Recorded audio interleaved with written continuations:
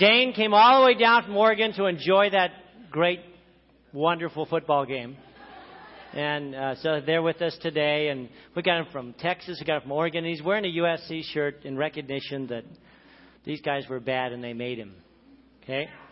So that's it. That's all I'm going to say. They were bad. Although if he would have told me beforehand, I would have brought a jersey for him. Yeah. Hey, good stuff. You know,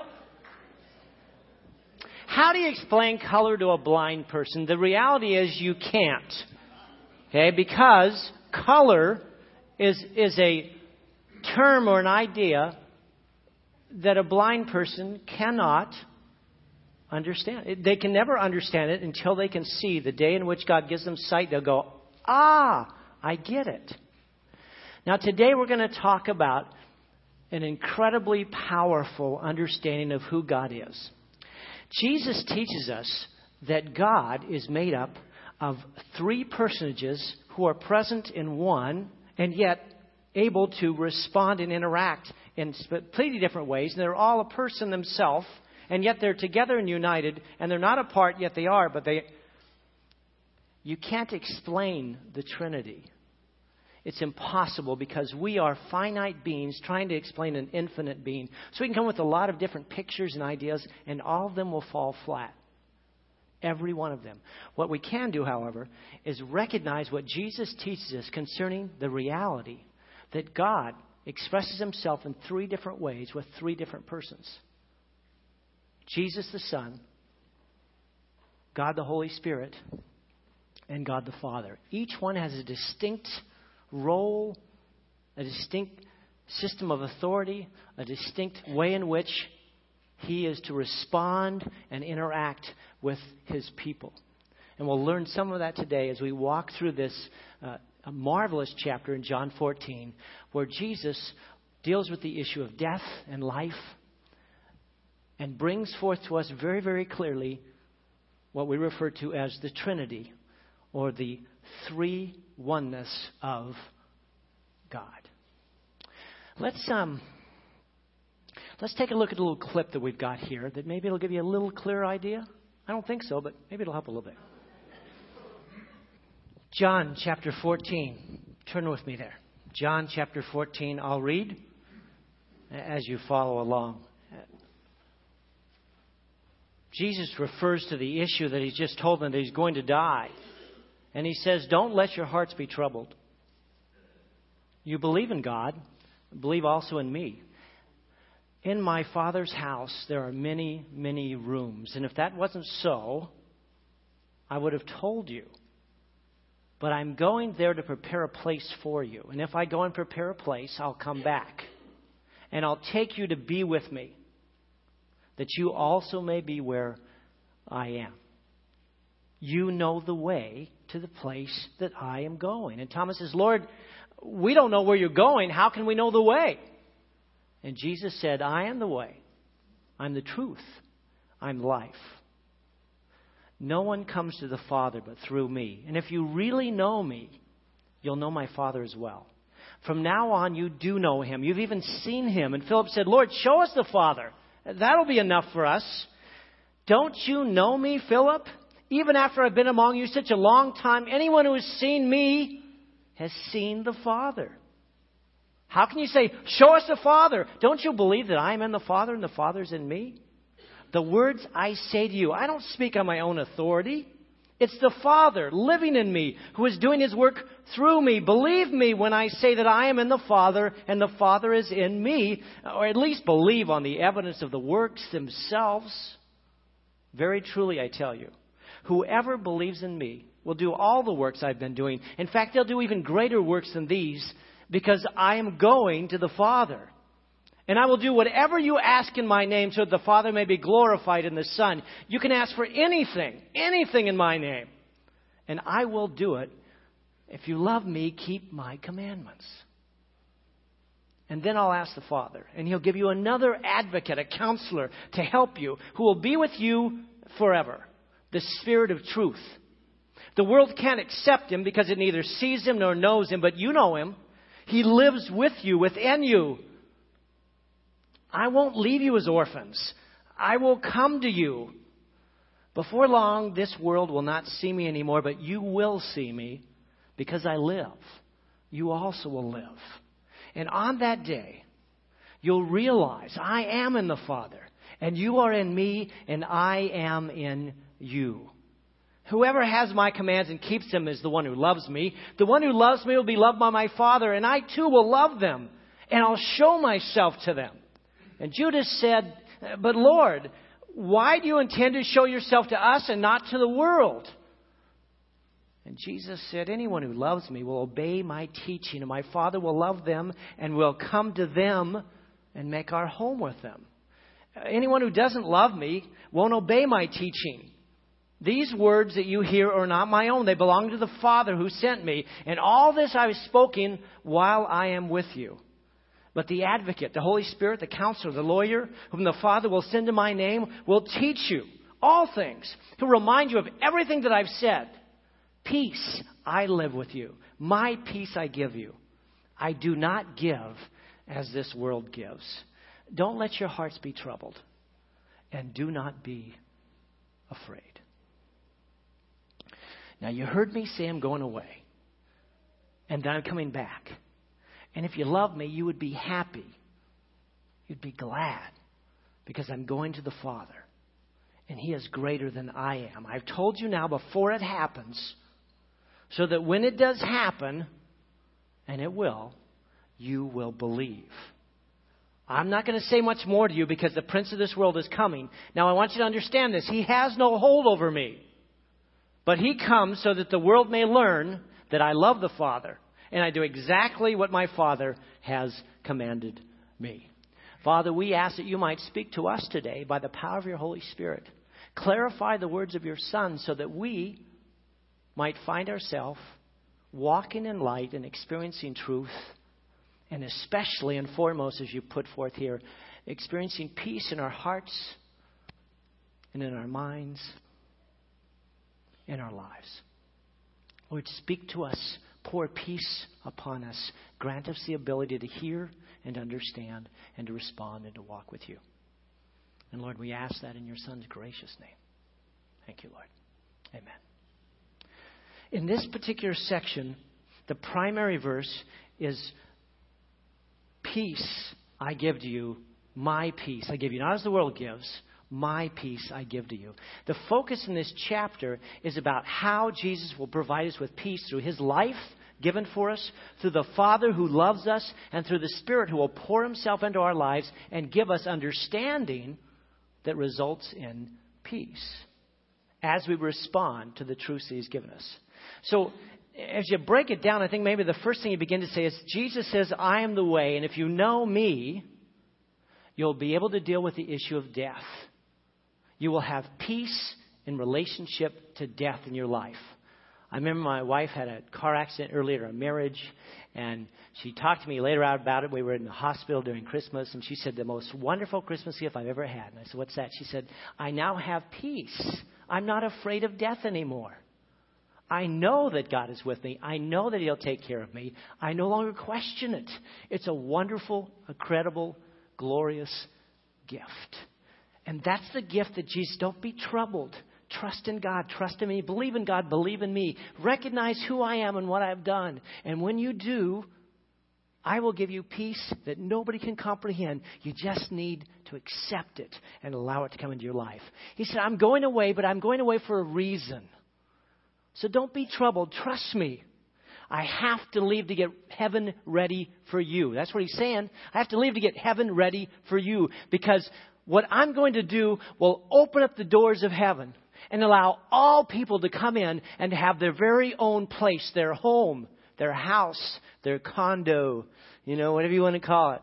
The wonderful, glorious ability to live with God and to enjoy life as it's meant to be enjoyed in its fullness. Complete, totally done. He said, you can know without question that you have eternal life when you respond to me, when you receive forgiveness for sin and the ability to live life without regret. But he goes on to tell us, he says, you have to understand something. Flesh and blood cannot inherit what? The kingdom of God. It can't. He says, your flesh and blood cannot get into heaven. As you are right now, you can't get there. You have to be changed. You have to experience this incredible change. Earlier you talked about it's like a seed that's planted into the ground. And that when it's raised up, it turns into a wonderful tree or a glorious plant or whatever it may be. But he says that particular thing that you will be, you don't know now. You're just a seed. But you'll experience this immortality and this wonderful change on that special day because of what I've done. I go to prepare a place for you and for you and for you and for you. See, that's the cry. It's personal. And that's what he's trying to tell each one here. If it weren't so, I wouldn't tell you. He understands the emotions that they're feeling right now. He says, I'm coming back. It's okay, guys. I'm coming back. And when everything's ready, I'm going to come for you at the right time. Each one of you, individually. I will come for you. Death is just a shadow for those who know God the Father. It passes over you as you move into eternity. It's the end of a journey. It's the beginning of a new journey. It's a bridge that leads to immortal life. So the Bible says, as Paul shares with us, I have fought the good fight, I've run the race, and now I'm going home to receive the reward that God gives to all those who love Him, who live according to His purpose. No eye has even seen or mind has been able to conceive of the wonder of what God has prepared for those who respond to the gift of His Son's life. The perishable must clothe itself with the imperishable. The mortal must clothe itself with immortality. It must, not should, it must, before we are allowed to go to the place that's being prepared for us. That's the cry of Jesus to each one. When we leave this life, we'll be escorted by Jesus into the Father's hands. When I die, I don't expect to see a light. I expect to see a hand. A hand. A nail-pierced hand. As Jesus individually, one by one, miraculously, God-like, responds to us and reaches out and takes our hand and pulls us into heaven. There's no gate. Pulls us into heaven, into the place He's prepared for us and says, welcome home. And we're like, oh my goodness. Whoa. That's what you talked about. That's what you meant when you said color to a blind person. I couldn't comprehend it. I didn't know what color was. I never saw it. That's the place that He's preparing for us. I am the way. Know me. If you know me, then you will know the way. Believe in the light while you have the light, and you'll become children of the light. It's the cry of God to us. How can Jesus be the only way? There's got to be another way. Jesus said, I'm it. I'm enough. I'm sufficient.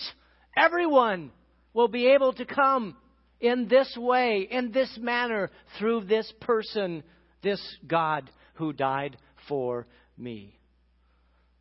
God saves us to live a new life built on truth, showing us the way to life. Don't be troubled. Be at peace. So the cry of the early church was, Aniva Shalom Machaya. Can you say that with me? Aniva Shalom Machaya. Turn to the person next to you and say, Aniva Shalom Machaya. And say, what did you just say? He said, the peace of Jesus be with you. That's what you just said. The peace of Jesus be with you. And that would be the cry of the early church. We come together and hug each other and say, the peace of Jesus be with you. It's the cry of the church in Nigeria after people are being killed and put to death, tens of thousands, for the Christian faith.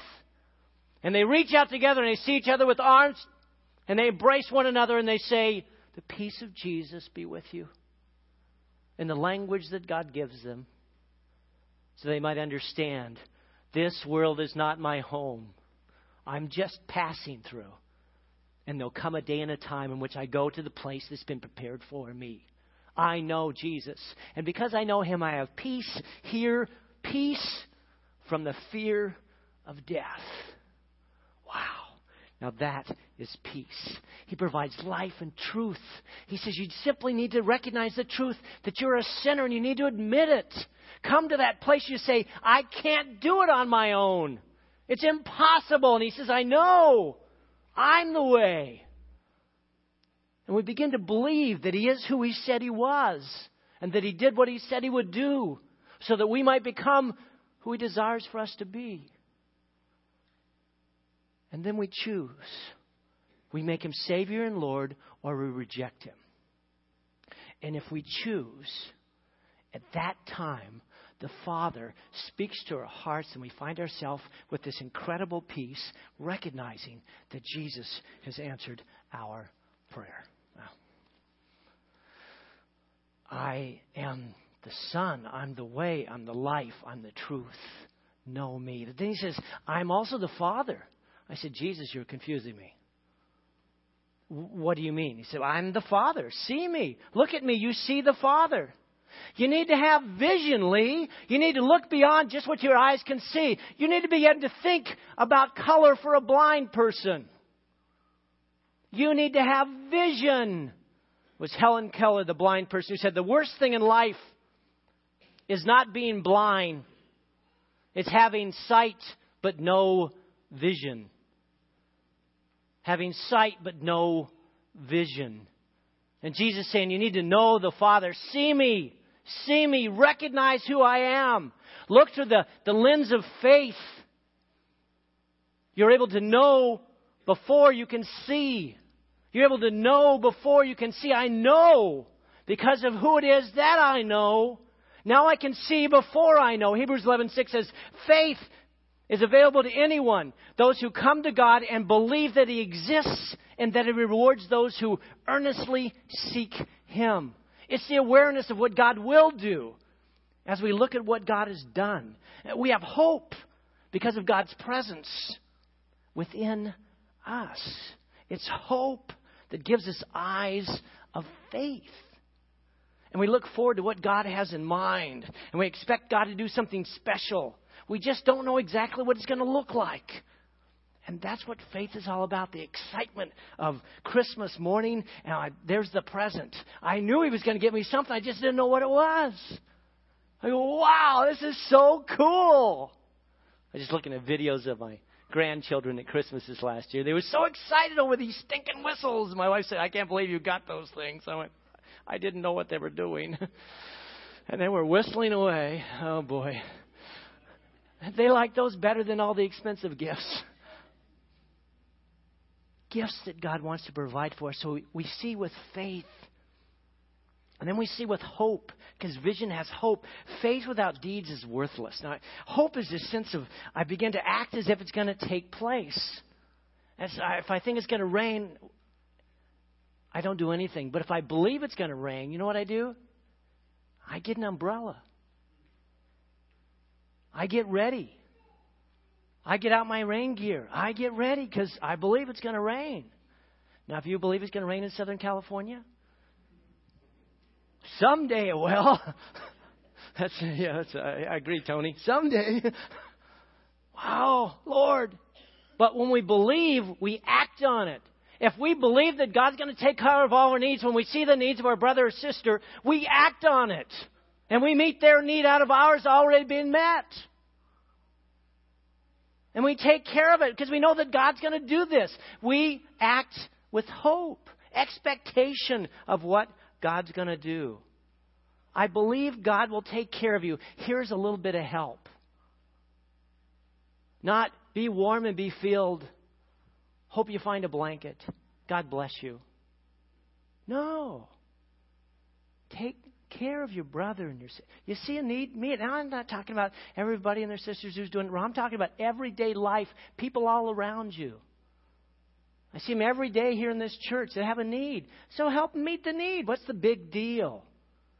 The problem with many of the homeless that are running around is that they were removed from the church because the church wouldn't meet their needs. Didn't care for them. Their family didn't care for them. They became homeless.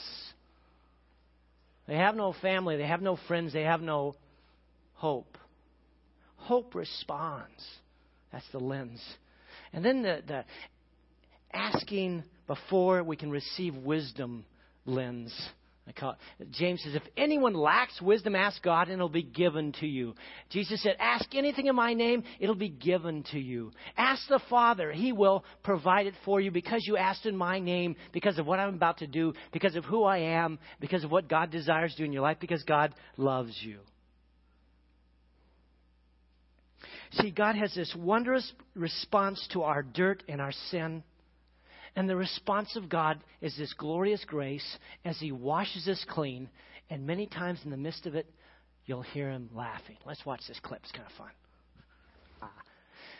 You see, the waters of life flow in and out of our life as a result of what Jesus has done. And God is waiting to answer our prayers that are prayers of importance. Lord, cleanse me, forgive me, help me, guide me, lead me, teach me. And He responds and pours it out into our lives.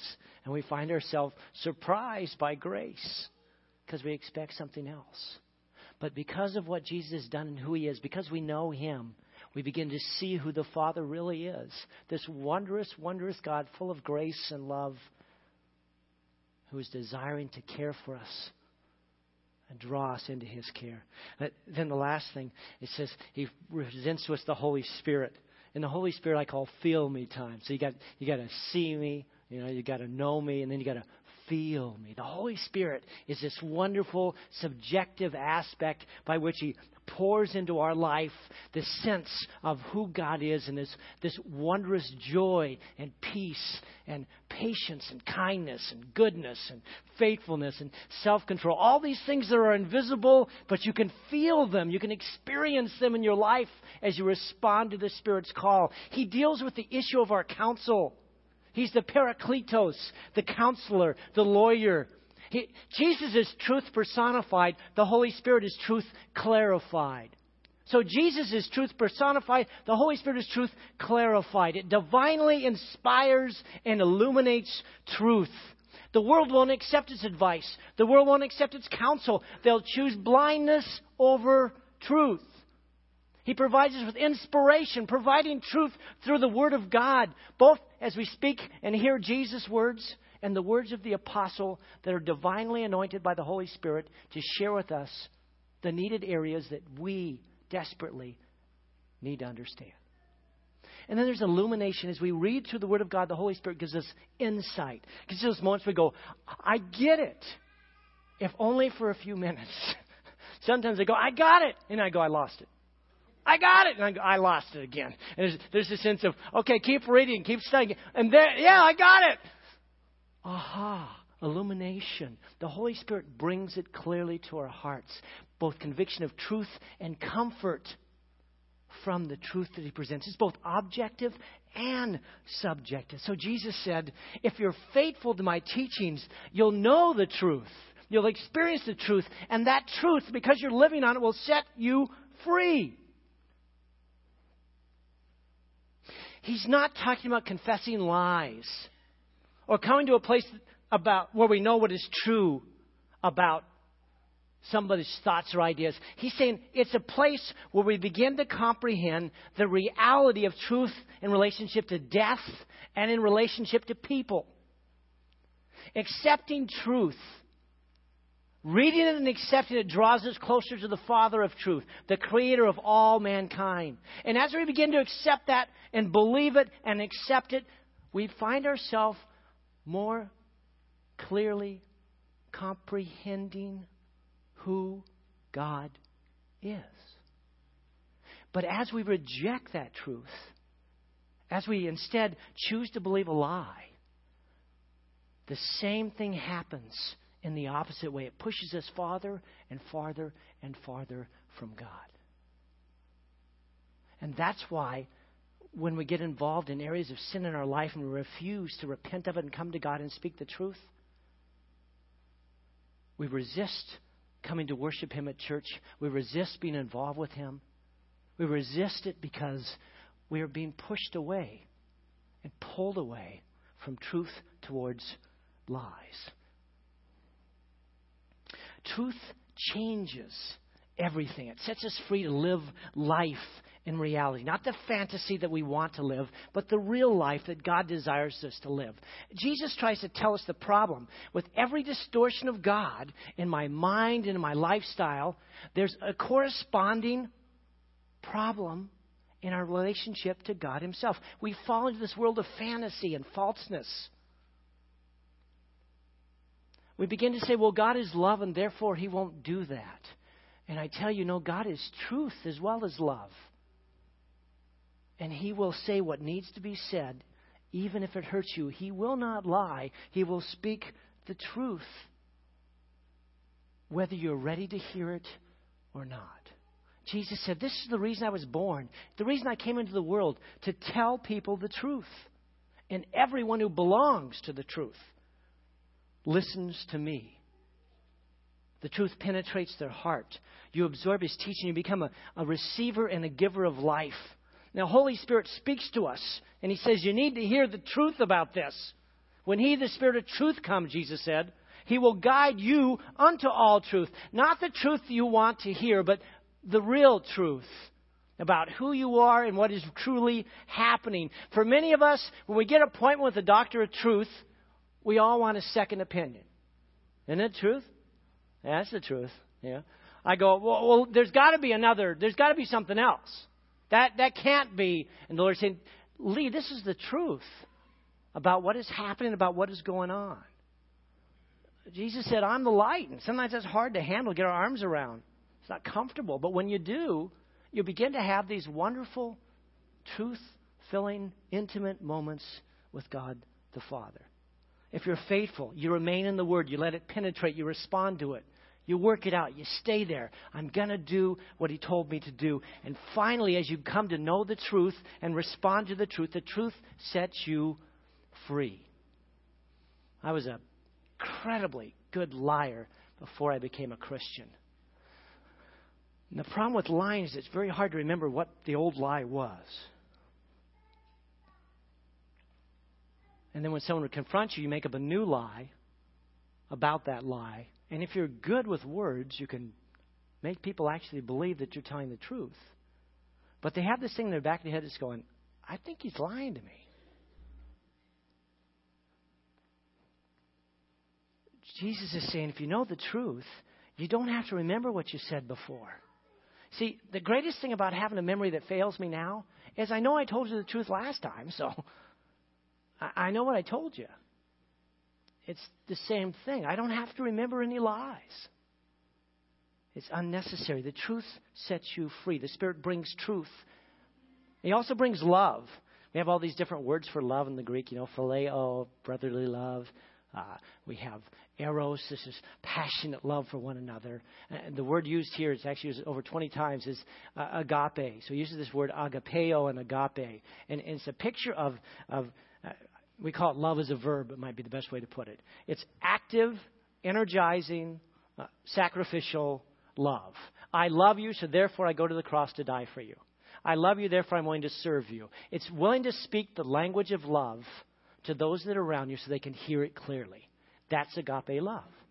Whatever language it is. If it's a language of service, then you serve. If it's a language of gifts, then you give. If it's a language of affirmation, encouragement, then you affirm and you encourage.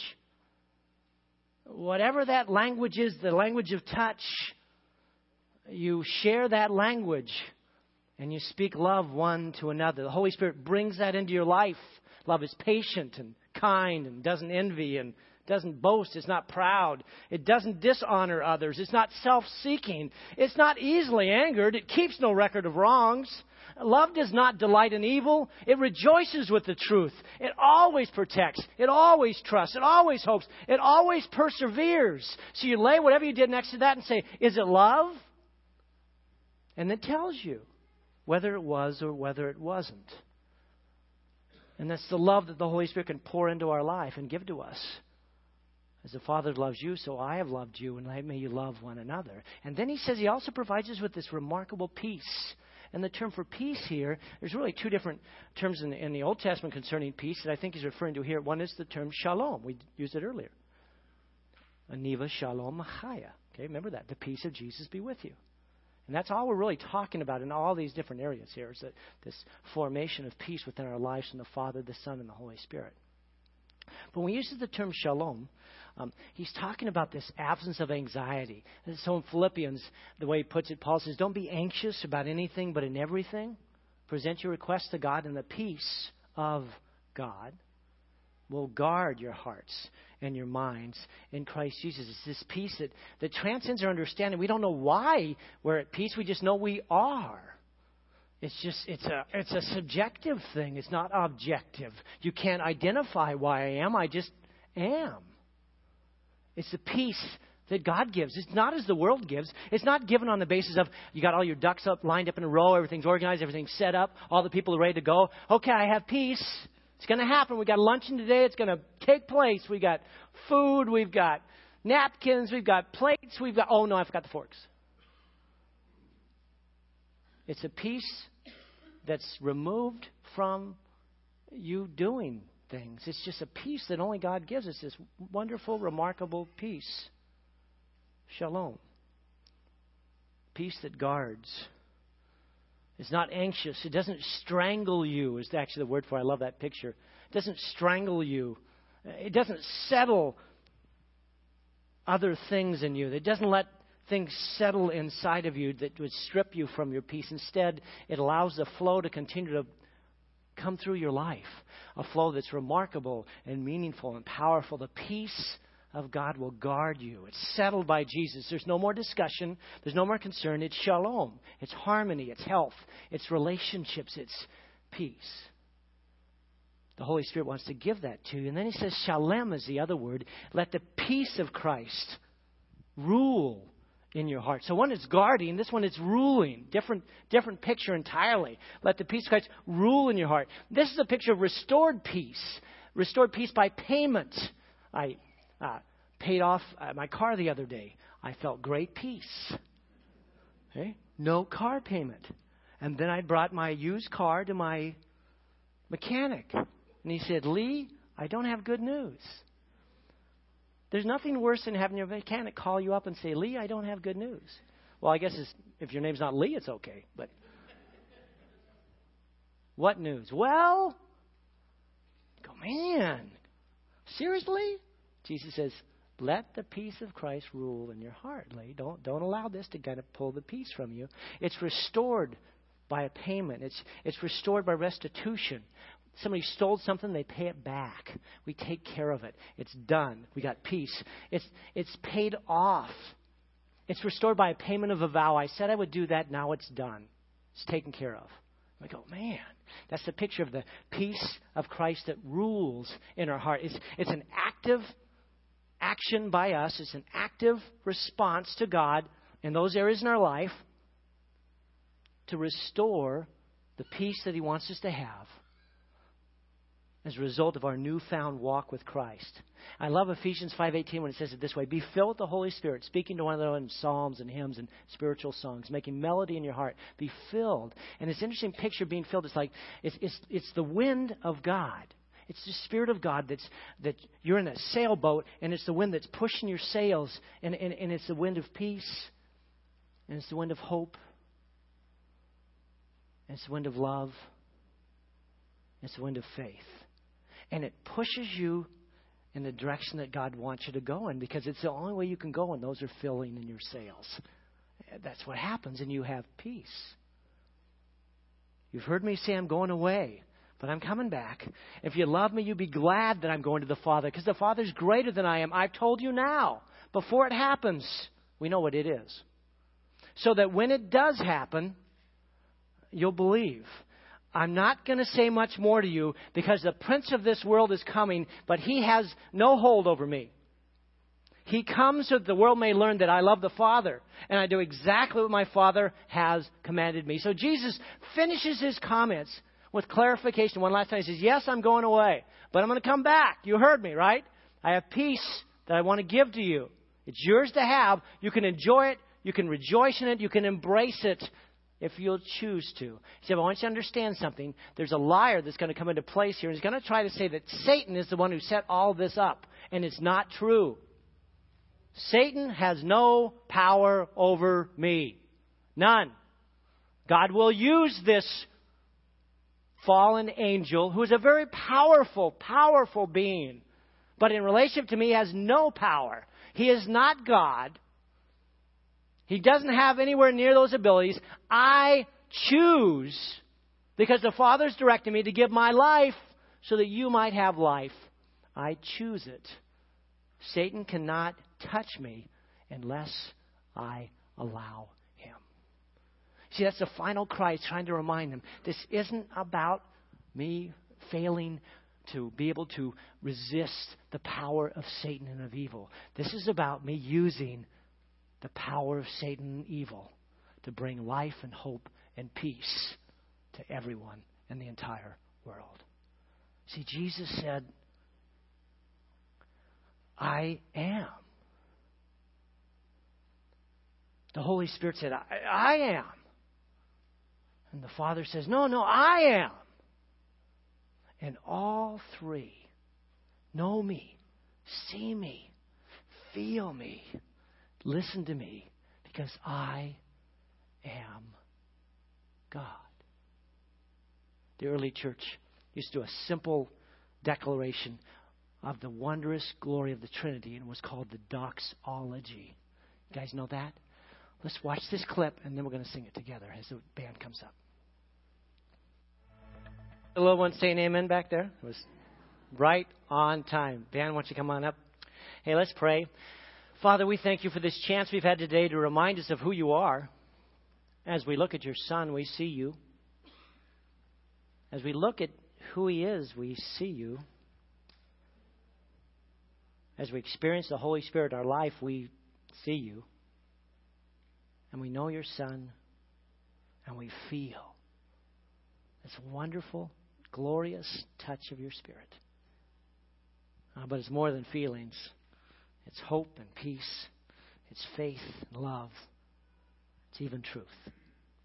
So we ask it today, as we close this time together, Lord, that you'll hear our prayers. We present them to you. Some of us are going to write them down on a slip. We're going to lay them in these things. We're going to pray this week, and we're going to ask that you'll do something special. Remind us again of who you are as we give our lives to you and yield to your will in our lives. Lord, speak to us. And if there's anyone here who doesn't know you, allow them the privilege of recognizing that you are a God who hears. And as they cry out and say, Lord Jesus, hear me, speak to their hearts this day. We ask that in Jesus' name. Amen. Okay, let's sing that doxology together. Then we're going to fill out those little forms. We're going to take an offering. And then we're going to do a final song that Glenn's going to lead us in, I think. Okay? All right, please stand with me as we sing this song together.